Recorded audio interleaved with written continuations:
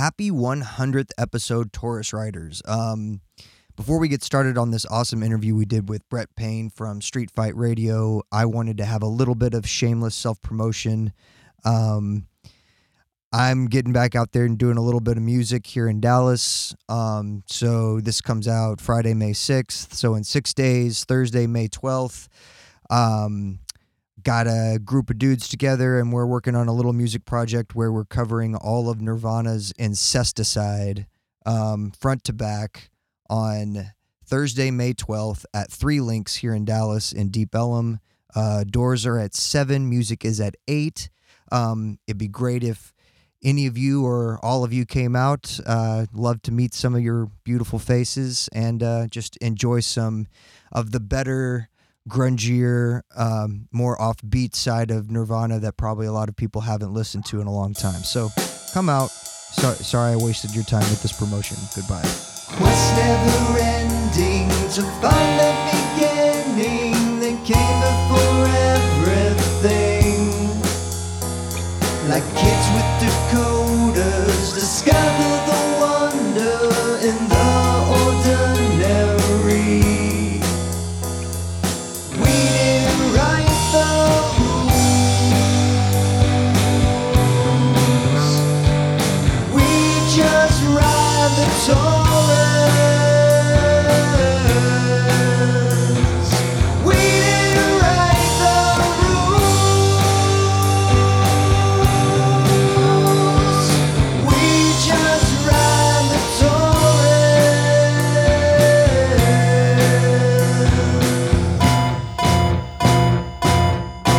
So I think the Riding the Taurus promise is that we would have a big guest with us every 100 episodes. This being episode 100, we would like to welcome Brett Payne to the podcast from Street Fight Radio. How you doing, Brett? Doing great. Thanks for having me. So I think we only connected on Twitter because you were willing to join guest podcasts, and I think I jumped at the opportunity. And this is, or I asked you like if you had any topics you wanted to cover science related, because that's what we typically do. And you said quantum mechanics is kind of a field of interest, right? Yes. I put out the request for guest appearances because I always end up doing my Street Fight thing every week. I always like to talk about different topics. I used to kind of be sciencey in just that like independent type way, like not in a go to school way. Mm-hmm. Yeah. So when I was in my early 20s, I got into a lot of new agey stuff and a lot of psychedelics. And then that became like reading those books like The Elegant Universe by Brian Greene. Yes. Talks about a lot of quantum stuff in with like itchy and scratchy references and like X-Files examples. And it was kind of a pop science type thing. So I was into that. I would read about like thermodynamics and stuff. And then there was even a really popular movie called What the Bleep Do We Know? Yes. And that was like the best one ever. I would always show it to people. It's like a woman going throughout her day. Just like shit happens, they just stop and then they animate like everything atomically and explain, all these different principles and how things work. And it's incredible. It's really good. A lot of it is like, it's kind of watching like UFO people where they are kind of exaggerating a little bit, Yeah. on exactly the certainty of it all, I guess. But yeah, it's a really fun topic for me to think about. Yeah, my favorite example from that film is the basketball example where they talk about the electromagnetic power of electrons and particles, and when you're dribbling a basketball, you're never actually touching the basketball, and the basketball never actually touches the court. There's just this squeezing of forces between your hand and the ball, and then it repels back down to the ground. And that was one of the things, because God, that movie has to be like maybe 16, 17 years ago now, maybe even Yeah. 20 years ago now. But Yeah. yeah, I remember that was one of the big like, oh my God type of moments that I had when I was young, in my early 20s too. And this very similar to you, but you start reading about it. Like I came from a very rigid fundamentalist Christian growing up background, so reading about all of this stuff was a lot of awakenings for me, and I had like existential crisis kind of thing that went along with it. But it was like a necessary jolt to my system. Yeah, I was I don't know, I kind of felt it was like a unification of a lot of things, where then like you could talk to Christians and like religious people in a way that sounds a little bit more mysterious than just saying like, nothing fucking happens and it's all empty and we're all alone, Yeah.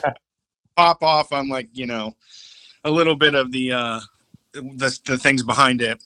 But it seemed like there was a moment there. I don't know. It sucks that we lost it, that people were kind of really into it. Like Butterfly Effect, that movie was also really popular.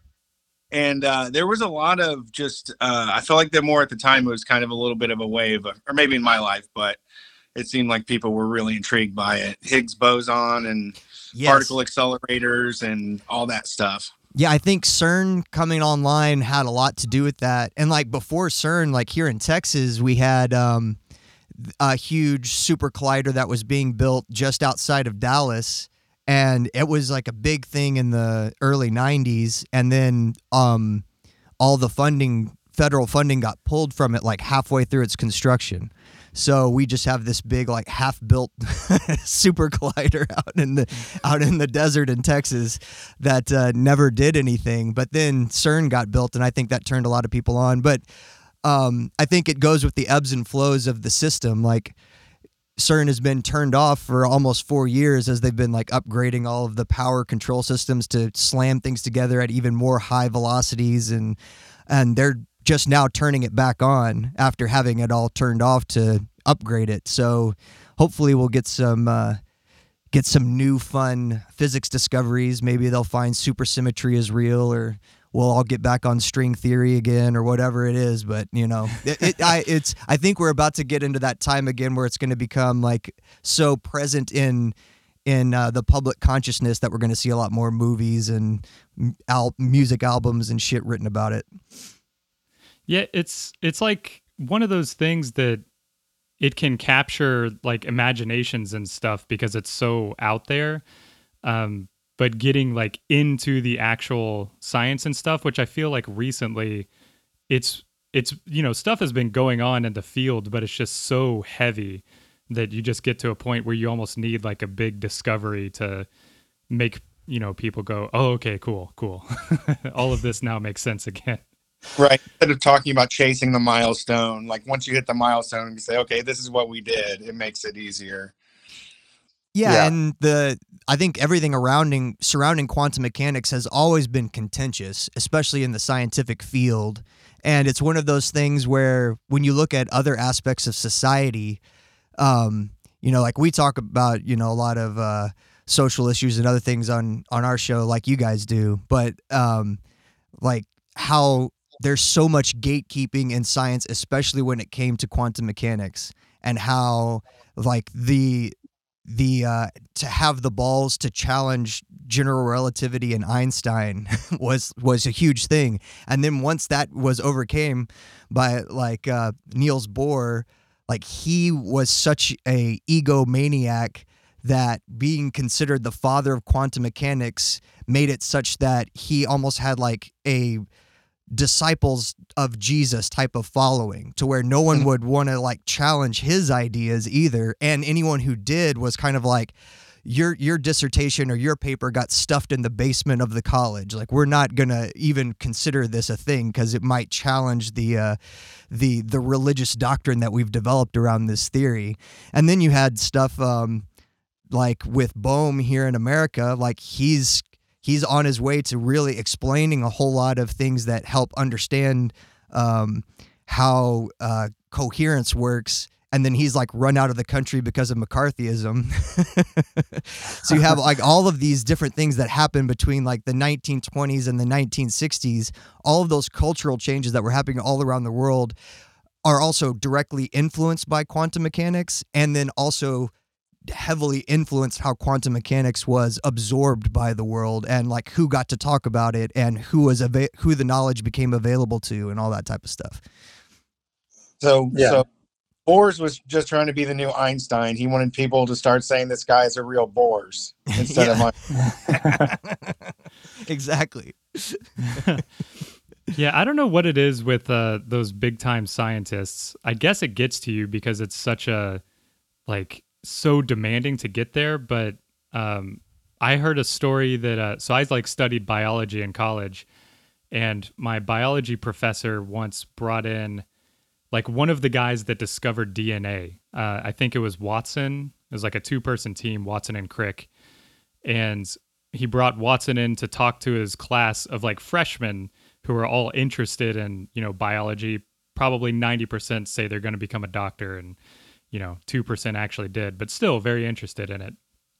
And one of the students asked, what's it like to have such a major discovery in your life, and have all of your work finally reveal like something that's meaningful. And his answer to this freshman kid, like 18 years old, was just, you'll never come close to discovering anything as great as I've discovered. So you don't even need to try. It's just like, what's the deal? Yeah, the Ubermensch ideals of science really go to people's heads. Yeah. Yeah, I mean, there is just a matter of like, it's a very specific world of understanding. And then people kind of take it to the end where it's like, well, I study everything. I can study anything very deeply, Mm-hmm. and it's like, you're not doing too good on your relationships to other people. It seems like you're treating Yeah. people like a dick. Yeah, that is the other thing. The definite scientific psychological trait of having either personality disorders or massive depression, or you're bipolar, or it's very rare where you have like, oh yeah, this scientist was just very level-headed, a compassionate person. He got along great with all his friends and family. People just wanted to have him over for barbecues all the time. Like, that guy is never like the physicist. No. So I think, Josh, you have like the best way to get into like how quantum mechanics even started. Because it's such a, like, all of this stuff has happened over the last 120 years. And I don't know, it's weird to imagine too. Like, I like to always kind of contextualize discoveries in science and stuff with whatever's going on in society at the time. And it feels like strangely similar times to back then, because a lot of the discoveries happened like in the 30s and stuff. And one of the people who was key in discovering something in quantum mechanics was never mentioned in any of the like reporting, didn't win the Nobel Prize for it, because he joined the stormtroopers and got really into the Nazis. So you have like all of these discoveries occurring during times of, I don't know, social weirdness. Well, yeah, you kind of have to have World War I happen, and then you have Germany completely reconstruct from the ashes, and then focus a whole lot on education and science and pour all of their resources into like technology. And then you actually have like universities that pop up there where people are having these big science debates and conversations, and people from all over the world go there to have those talks. It's kind of why you get a lot of German physicists from that era too. But then, once Hitler comes to power, then you have a bunch of them flee, and then a few of them become like super soldiers in the army. But I think the real thing for me with quantum mechanics is it all comes to intuition. And like, even if you go back to like Newtonian physics, Like when Newton was proposing the laws of motion, which seems so intuitive to us now, like you know what a ball is going to do when you throw the ball. Like it's going to go up in the air and come back down. That doesn't seem weird at all to us. But in his time, that wasn't intuitive. Like when you propose that the Earth is a thing that's moving around a star going really fast, everyone's like, that can't be possible. I would fly right off that thing. I don't have anything strapping me down to this. I can't even imagine that. But now for us, that's like, of course, that makes the principles of Newtonian physics require that if you are on a thing moving very fast, it will feel like you're not moving at all. And we all just accept that now. And I think the same thing is with quantum mechanics, is that it has no sort of intuitive base in your subjective experience as a human being, unless you really start to look at it. Yeah, I mean, it is way easier. Like humans can sit and watch someone throw a football and say X amount of force is applied at this angle, and it's going to end up in this place. But when you're talking about like we're all like 98% made of nothing, and start getting into quantum states where like nothing exists if it's not being perceived and shit like that, way different thing to understand. Right, exactly. But I would say that with the Everett interpretation in the 50s, and then later, like the big book that we reread and covered here on the podcast that got us into quantum mechanics almost 2 years ago now is Something Deeply Hidden by Professor Sean Carroll from Caltech.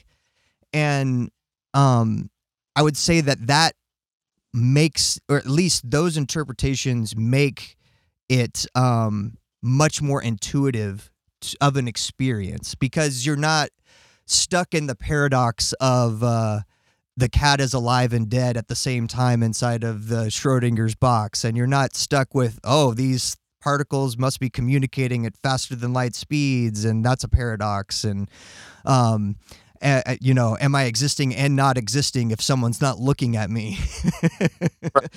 And it takes away I think that was the big hang up in the beginning, or the first like 40 years of the theory was, it was hard for people, scientists especially, to think of themselves as not some sort of objective observer of a measurement.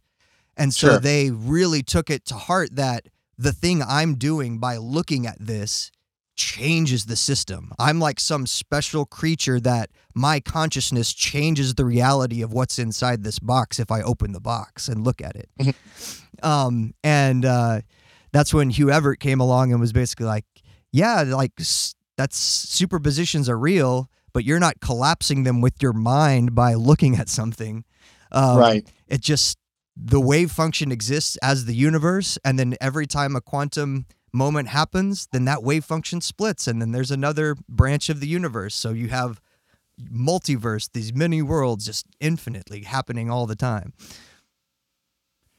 Yeah, I think my favorite like line that I took, I can't remember if it was from the book or not, but it's just, instead of observing and then making a theory based off of like what you observe, they started to make a theory and then started to put together what would the world look like if that was how things operated. And I think that's kind of how you get to the many worlds theory, that the universe splits every time there's a quantum event. And on top of that, your own body has 5,000 atoms that are decaying every second. So the universe is splitting for your body alone 5,000 times a second. It doesn't make intuitive sense at all, but that's just following like the theory, and then that's actually what the world would look like. It's like just following your own intuition of the theory rather than like, that doesn't make sense because there's only one of me. Yeah. I don't know. It's a very philosophical kind of way to look at things, I think. It always helps me feel like there's way more connection between people and stuff. Well, the other one, I just remember my favorite of all time. I was talking about those early movies. The pinnacle of it is I Heart Huckabees. Yes. where they're like existential detectives, and they do that thing where they're like, it's the blanket, everything's the blanket. You Mhm. know, like you're the blanket, I'm the blanket, just is all the same thing. Uh, it is in a way, it is neat and interesting to think about. But yeah, you do kind of to imagine that like this all started because of a spark like billions of years ago. I mean, it has to be some freaky shit. I think I think I'm just more willing to think it's not like just meat grows into thinking things, you know, like what is the meat made of? Like what is all of this that makes up everything? And I can't, I don't, you know, I can't imagine even the human brain even getting close to understanding it. I don't know if the thing made from it can understand itself. Like Right. you said, the observer, am I an observer, or am I just like a bunch of decaying atoms splitting over and over again and moving in the way that they will, you know? Like, and I'm applying I apply the narrative to it, you know? Exactly. How in control am I of everything? It is super philosophical. That's why I like it. Yeah, the determinism aspect of it, and the going from the total uncertainty of quantum mechanics being like, oh, we can't have determinism of anything because we don't know where anything is, to now being like, well, if there's many worlds, if you could have enough information of all the smallest particles in every quantum system, you could then predict all of the branches of the wave function every time it branches. So it is deterministic, but your subjective experience is such that I'm just on my timeline. Right. And I only know my timeline when I become aware of my timeline. I don't get to like say, I'm going to make this choice because the me in the other timeline, then that'll benefit him. That's the thing that really fucks me up is like, should I be making choices now that would benefit me in another world because that would make his life better, or is that guy over there fucking me over by making choices that are putting me in the disadvantaged position here? Yeah, did they elbow me out of like the successful life that I wanted? It's just a meeting of the Joshes somewhere. Yeah. You Where weren't do we all? invited. Where's our Rick and Morty type of place where it's just all me and I get to talk to all versions of myself and we get to decide who gets to be the supreme Josh and who gets to be like the shit eater Josh? Like where do I fall in the hierarchy? Yeah, I think I mean, Brett, like to your point, the way of just imagining that all of this started from one spark is so wild, but it does seem to make more sense that like all of the stuff is determined. Like the molecules moving in my brain to make me say this exact sentence all, started at the Big Bang. Just those particles moving from that point forward resulted in like, this thought happening.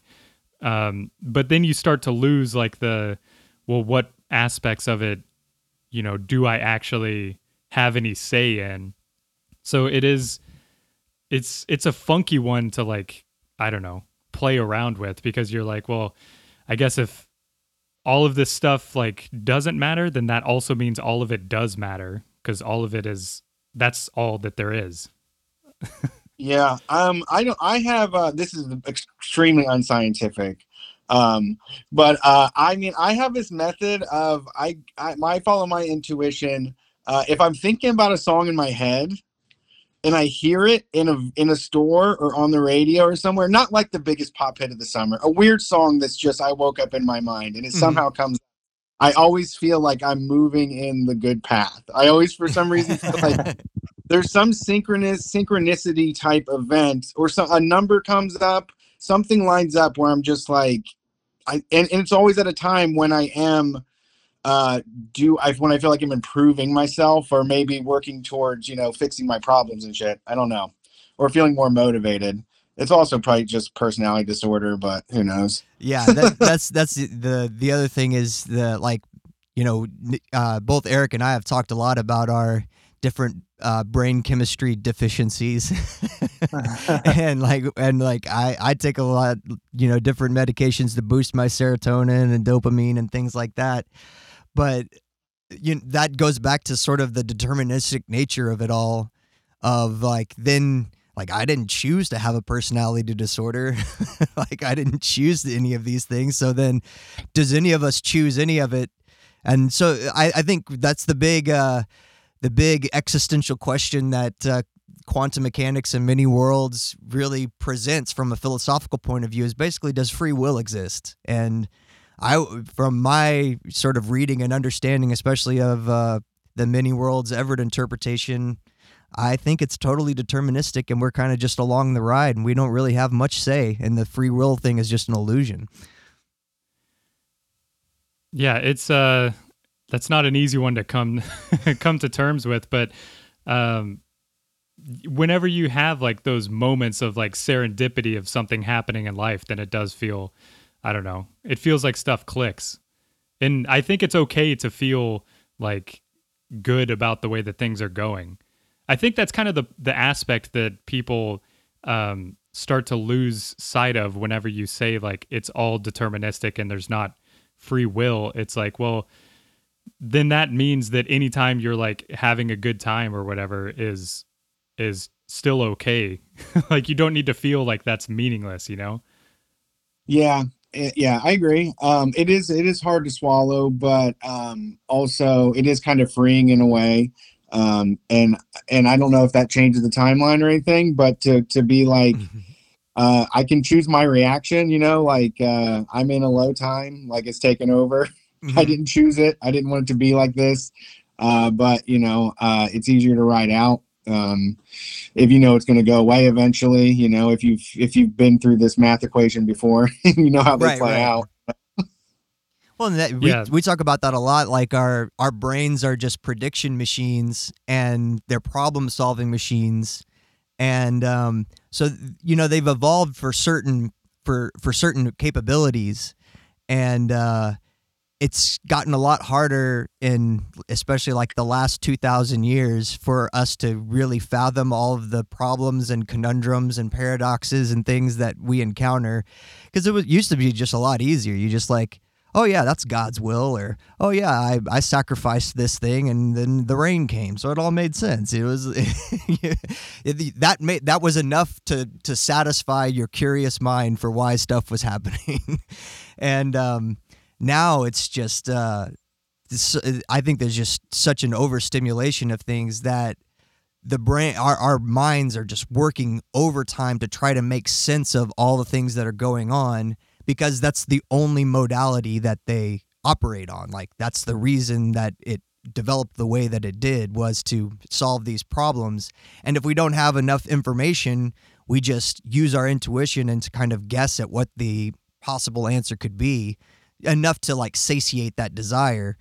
But eventually there's so much information that the uncertainty takes over, and we can't, like, you either have to be willing to continue to dig down the hole of information to solve that scratch that itch, or you have to be willing to just be like, okay, this is the moment where I'm turning my brain off. Like, I'm not going to learn anything more. I'd learned enough, and whatever happens from now on is just going to be the way that I think that it is. And I don't know. That's another sort of just tough personal thing for me, especially with like my parents and other things like that. Just like the moment of at what point am I going to become old and willfully ignorant about stuff because it's just too much for me to deal with anymore. And I fear that moment happening. I don't want that moment to get here, because like I kind of like the curious nature of it all right now, and I don't want to become cynical and a jerk about it. Yeah, I agree. I mean, I definitely, the brain degrades. I mean, there are people that make it out, you know, you meet plenty of cool old people, but yeah, I think that the tendency for people to not want to train their brain, you know, it kind of takes hold earlier. Yeah, I also think there's like, with like just society and where we're at now with the way that we treat like our tech bro billionaire guys, like, you know, Steve Jobs trying to hack his cancer by just using fruit to defeat it. Here's my carrot juice. It worked, right? Yeah, and I think I kind of, with the internet and now with social media, and now there is an app and there is information and there is an answer for every problem you have in your life. Like you only sleep 6.75 hours a night. There's an app for that. You sleep 8.5 is like so everything's so granular, and it's all like we figured everything out. It's just like recipes. You just solve your life that way, and there isn't a lot of mystery left. Like it isn't. We don't get to sit around and be like, can you believe we're just like flying around on like a spaceship called Earth? Right now that we've lost a lot of the like gee whiz wow, and it's just become a lot like this is what it is just every day, just like the same shit every day. And we're going to grind ourselves to oblivion, Mm-hmm. Yeah, personally, I've like I don't know, whenever I've felt like things are just moving too fast, and I think this goes into the just like training your brain aspect, I start to just try to pay attention to, I don't know, I think people would just call it like being present or whatever, but just paying attention to whatever it is that I'm doing or whatever is happening around me. And then you get like that sense of control because you're like, oh, time moves slower whenever I'm like paying attention to where I'm driving instead of just, like I hate the feeling of getting somewhere and just being like, I don't even remember getting in the car. Like I'm just at the store now. How many children did I run over on the way here? Who could tell? I have no idea. Yeah, it's nuts. But that's like an ancient solution that's like a Buddhist thing of just like paying attention to your breath and drawing your breath. And it kind of brings you into the moment and observing and the changes. And like, it does feel like you can kind of grab onto everything and tell it to slow down a little bit, Mm-hmm. Yeah, we've talked a lot of times about how we're kind of accidental Buddhists in a lot of ways when we start to think about consciousness and all those things. We stumble accidentally into these Buddhist methodologies. Yeah, that was a big one for me too. I mean, one of my favorite things was just like, don't worry. He says like, don't worry about getting an answer on where the universe came from. Like there's not going to be a book written about it. No one's going to be able to put on a chalkboard and tell you how it all came to be. It's just here and you're here now. So like just get wise quick. Yeah. Yeah. I don't know if it's also a Buddhist thing or not, but like our brains are made for determining patterns, and like on the savannah that was extremely useful because you could tell the change in the grasses meant that there was like a predator approaching or something. But now there's so much stuff that it's easy whenever you have like a something going on in your brain chemistry that you start to feel down, and then your brain immediately starts picking up like all of the patterns that can exacerbate that and make you feel down. So it is, it's not a solution for those things because we have modern issues, but it is nice sometimes when you can like neutralize yourself and then be like, okay, I'm going to like internalize every positive pattern I see and, start to feel more in control or better about a situation or whatever, Yeah. And it's just more like saying to yourself, oh no, I'm about to get deterministic. I'm about to believe everything is bad and it's all wrong, but I can, redirect that into a better deterministic way, the happy one. Right. And like all of these things that are evolutionary baggage for us in some ways in a modern society, it's also like the stuff that makes people believe in conspiracy theories and see the boogeyman that's not really there and, think JFK Jr. is still alive. And all of that stuff is from those same pattern recognition parts of the brain that you got, that if like your brain will go into overdrive when it gets certain types of information, and you will see the patterns. You will see the patterns even if they're not there. Mm-hmm. I mean, as far as like quantum mechanics goes, I think the best way to like start to wrap those things together is just the many worlds like theory. Like the guy himself was also, I don't know, just totally disconnected from his family. Like he was super smart in coming up with this theory, but he like, what was it? He I mean, he drank himself to death pretty much at the age of 51. Yeah, it was a slow controlled suicide due to major chemical depression. But he was like convinced that because of his many worlds theory, there's another version of him out there that's like the best father to his kids. And so then he was like totally fine with it, which is not necessarily the way that like many worlds works. You don't get to just teleport to that timeline. But I don't know. It's one that like you can feel like, okay, well, since I'm living this reality, then I'm in control of this one. I don't know. Yeah. Did you see the Everything Everywhere All at Once? Not yet. Haven't. Yeah, because it deals with this as well. But it's treated more in an aspect of like what would happen like if I never went to college, if I never took that job, if I never dated that person. And kind of shows like the things that you would focus on to get out of those situations, or the changes that would happen and create like a whole different life for you. Yeah, for me, I think it is an interesting theory. Probably I'm never going to get to jump into another world, but I'm also not going to be like, well, I can be bad because someone else. Right. Another person. Right. I would like it more like, hey, you know what? If it was a different life, I would have played tennis. You know what? I'm going to try tennis for the first time. That's a better use of many worlds for me. and then the tennis playing version of you in the other worlds, like tennis skill starts degrading because you start to take the tennis skill away from that person. Drawing from their energy. Yeah. It's like, I don't understand. I was professional. I was so good. You're losing your touch, Brett. You're not putting the paint on him anymore.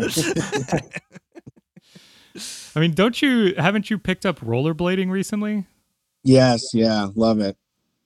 I mean, that's one like, did you used to rollerblade or something and you just decided to start doing it again? Yeah, I did it all the time as a kid, like more than even riding my bike for some reason. Like I would do it for miles and miles. And then we would also go to like the bank and like try to jump over the landscaping there, and then they'd chase us out. Heck yeah. Or like we would put a bunch of wax all over Kroger's like curbs and shit, and then they would try to kick us out. But yeah, so during looking for outdoor activities, I was like, man, I haven't rollerbladed in forever. And I found a pair, and it took a whole year until I got divorced. And then I had a lot more time on my hand, and I just started like skating all afternoon. I love it. That's great. Yeah, I used to do some aggressive skating too, but then mostly roller hockey after that. Yeah, I never got into. We used to play it with just like our fucking aggressive skates. It was kind of silly, but I saw some guys doing it recently, and I was like, man, I should sign up for that. Yeah. Get you some badass, skates with some like ABEX 7 bearings, so you can really just glide around like you're on the ice. Yeah, I love it. Yeah, well, yeah. I don't know if Eric might, hate you after this because he's a skateboarder, so he didn't have any time for no fruit booters. Everybody's welcome. I honestly, I gotta say, I believe in the superiority of skateboarding. It looks so much cooler and it's so much harder.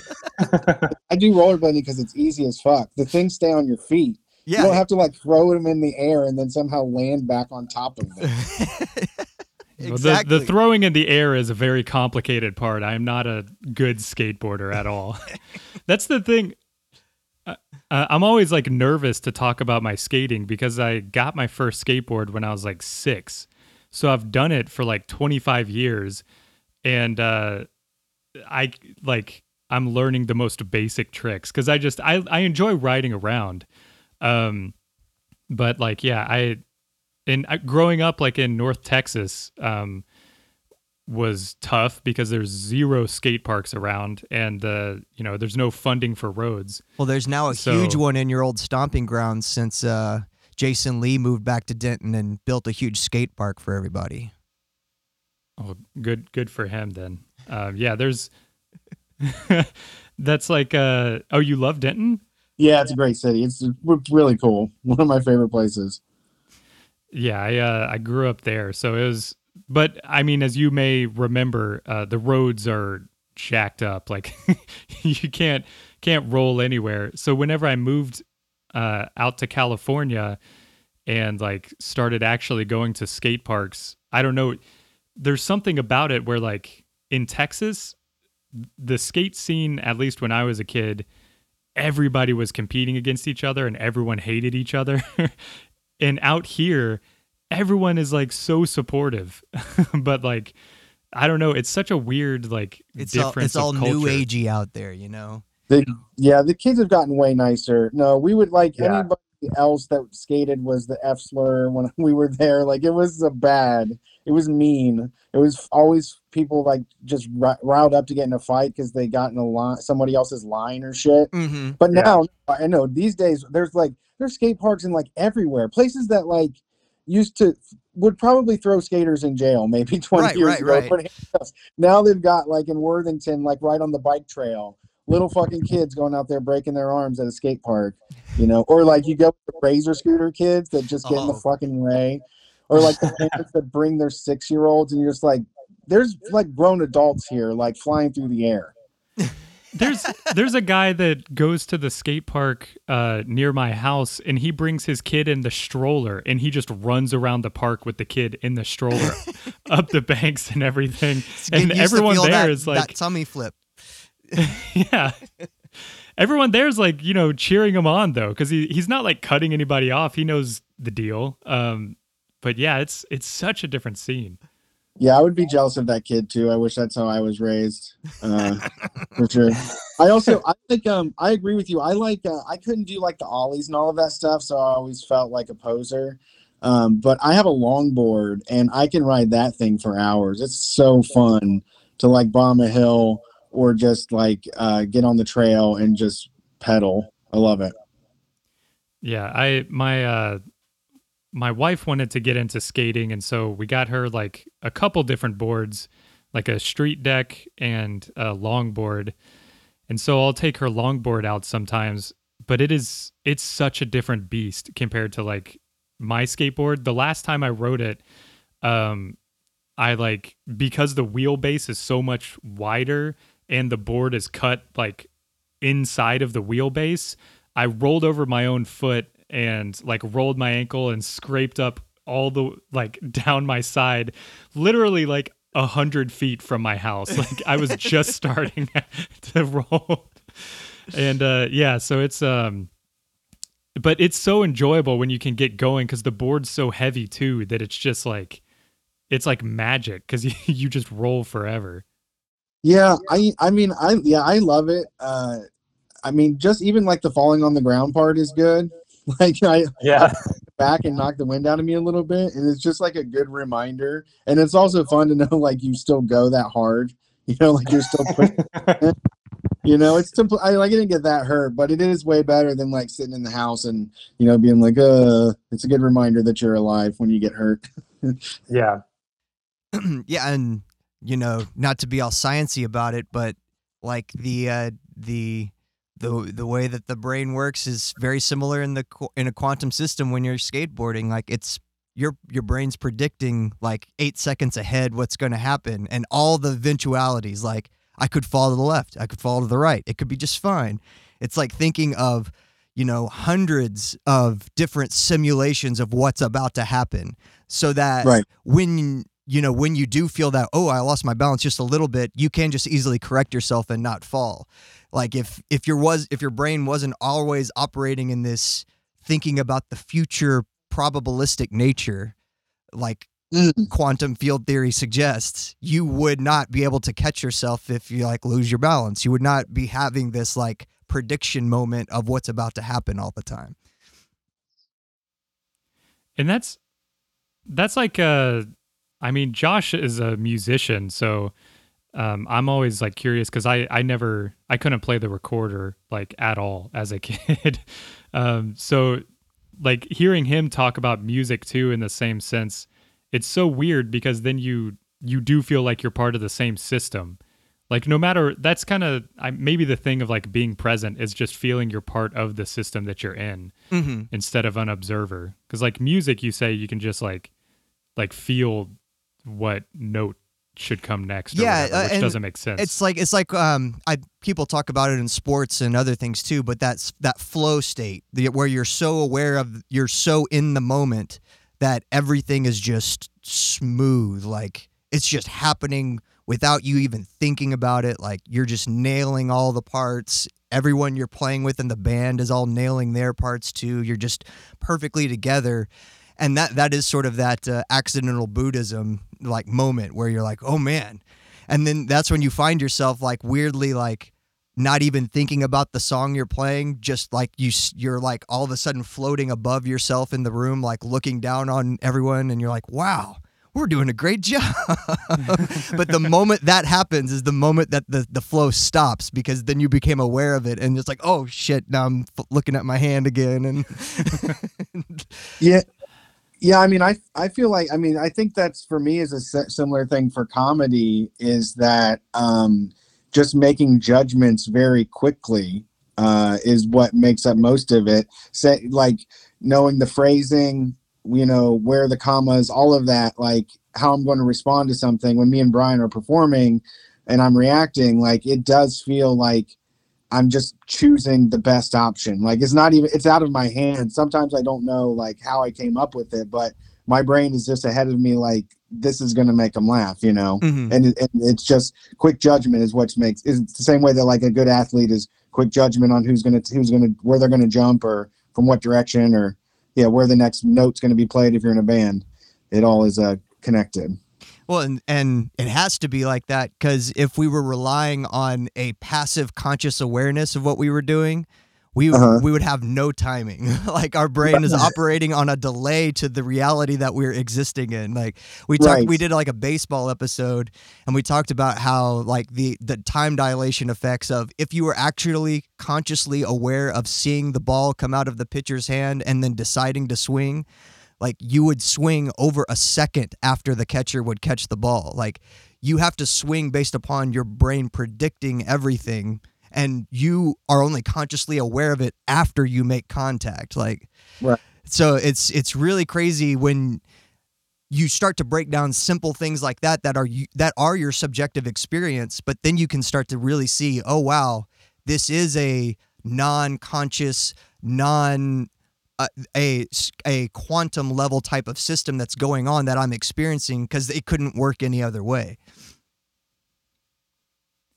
I mean, do you often get to like the end of an episode or an end of a set or something, and somebody comes up and is like asking you about something specific, and you've just got no idea what they're talking about because you were just in that state of like flowing through your responses or reactions or whatever?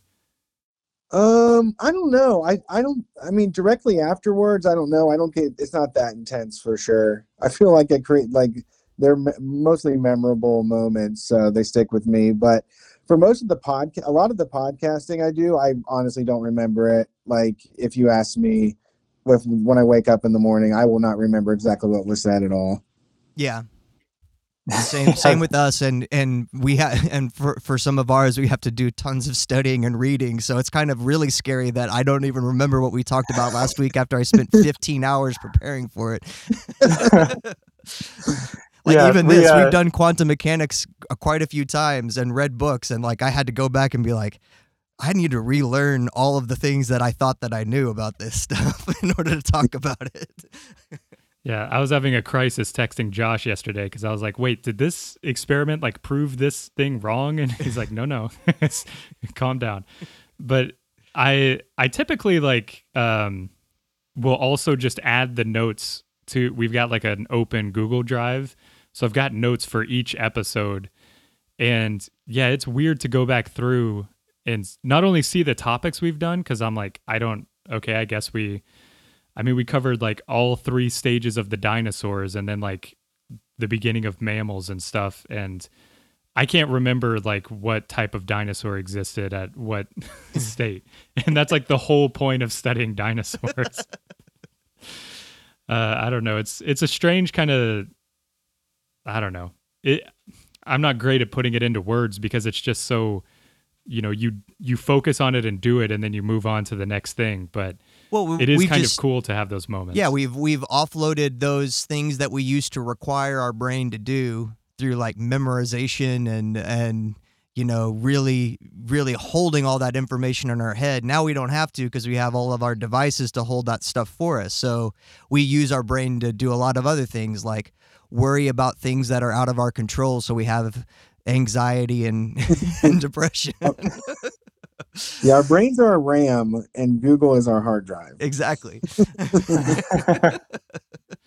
For real though, like for these two, I was listening to our old episode or our three episodes on like quantum mechanics, and I was just like, man, was I like smarter back then? Like none of this stuff. How did I have a response to any of these things? Like I knew these people's names and everything, and now I'm like lost in it. I used to think I used to be a better musician too. When I go back and like I can't even play any of those things anymore. That's good though. I mean, I think that's a lot of maturing too. I think that like at my worst, I was like 20 to 25, thought I pretty much had everything figured out and knew shit, and now I realize how fucking annoying I was, Yes. Oh God, yes. The great awakening of your 30s and realizing your body is breaking down really mortalizes you. Right. It makes it remembering every little name not as important. Yeah. Yeah, that is one point of realization through this one too, because Josh just turned 40 a few months ago, and I'm 31, so we have like such similar, like grew up around the same area, but totally different like relationships with, I don't know, Texas and memory and everything like that. Yeah, Eric doesn't even remember Gulf War I, and I was sitting there next to the TV like charting out where all the battleships were in the Persian Gulf on a little map when I was a kid. Yeah. Well, I don't know. You got anything else, Josh? No, you want to promote anything, Brett? Any fun stuff that you need to let people know about? No, I mean, right now, we're kind of in a rebuilding period and trying to get back on track. So yeah, just listen to Street Fight Radio. If you don't, give us a shot, and add us on Twitch, actually, twitch.tv/Street Fight Radio. We're live 2 times a week, and a bunch of people hang out in the chat and talk to each other. It's a fun time, so I recommend that. Cool. Well, thank you so much for joining us, Brett. It was a fun time. We're fans of Street Fight and Chapo and all those boys, so it's been an honor to get to actually meet you in person. It's been great. Yeah, thanks. I appreciate it. Thanks, man. Peace.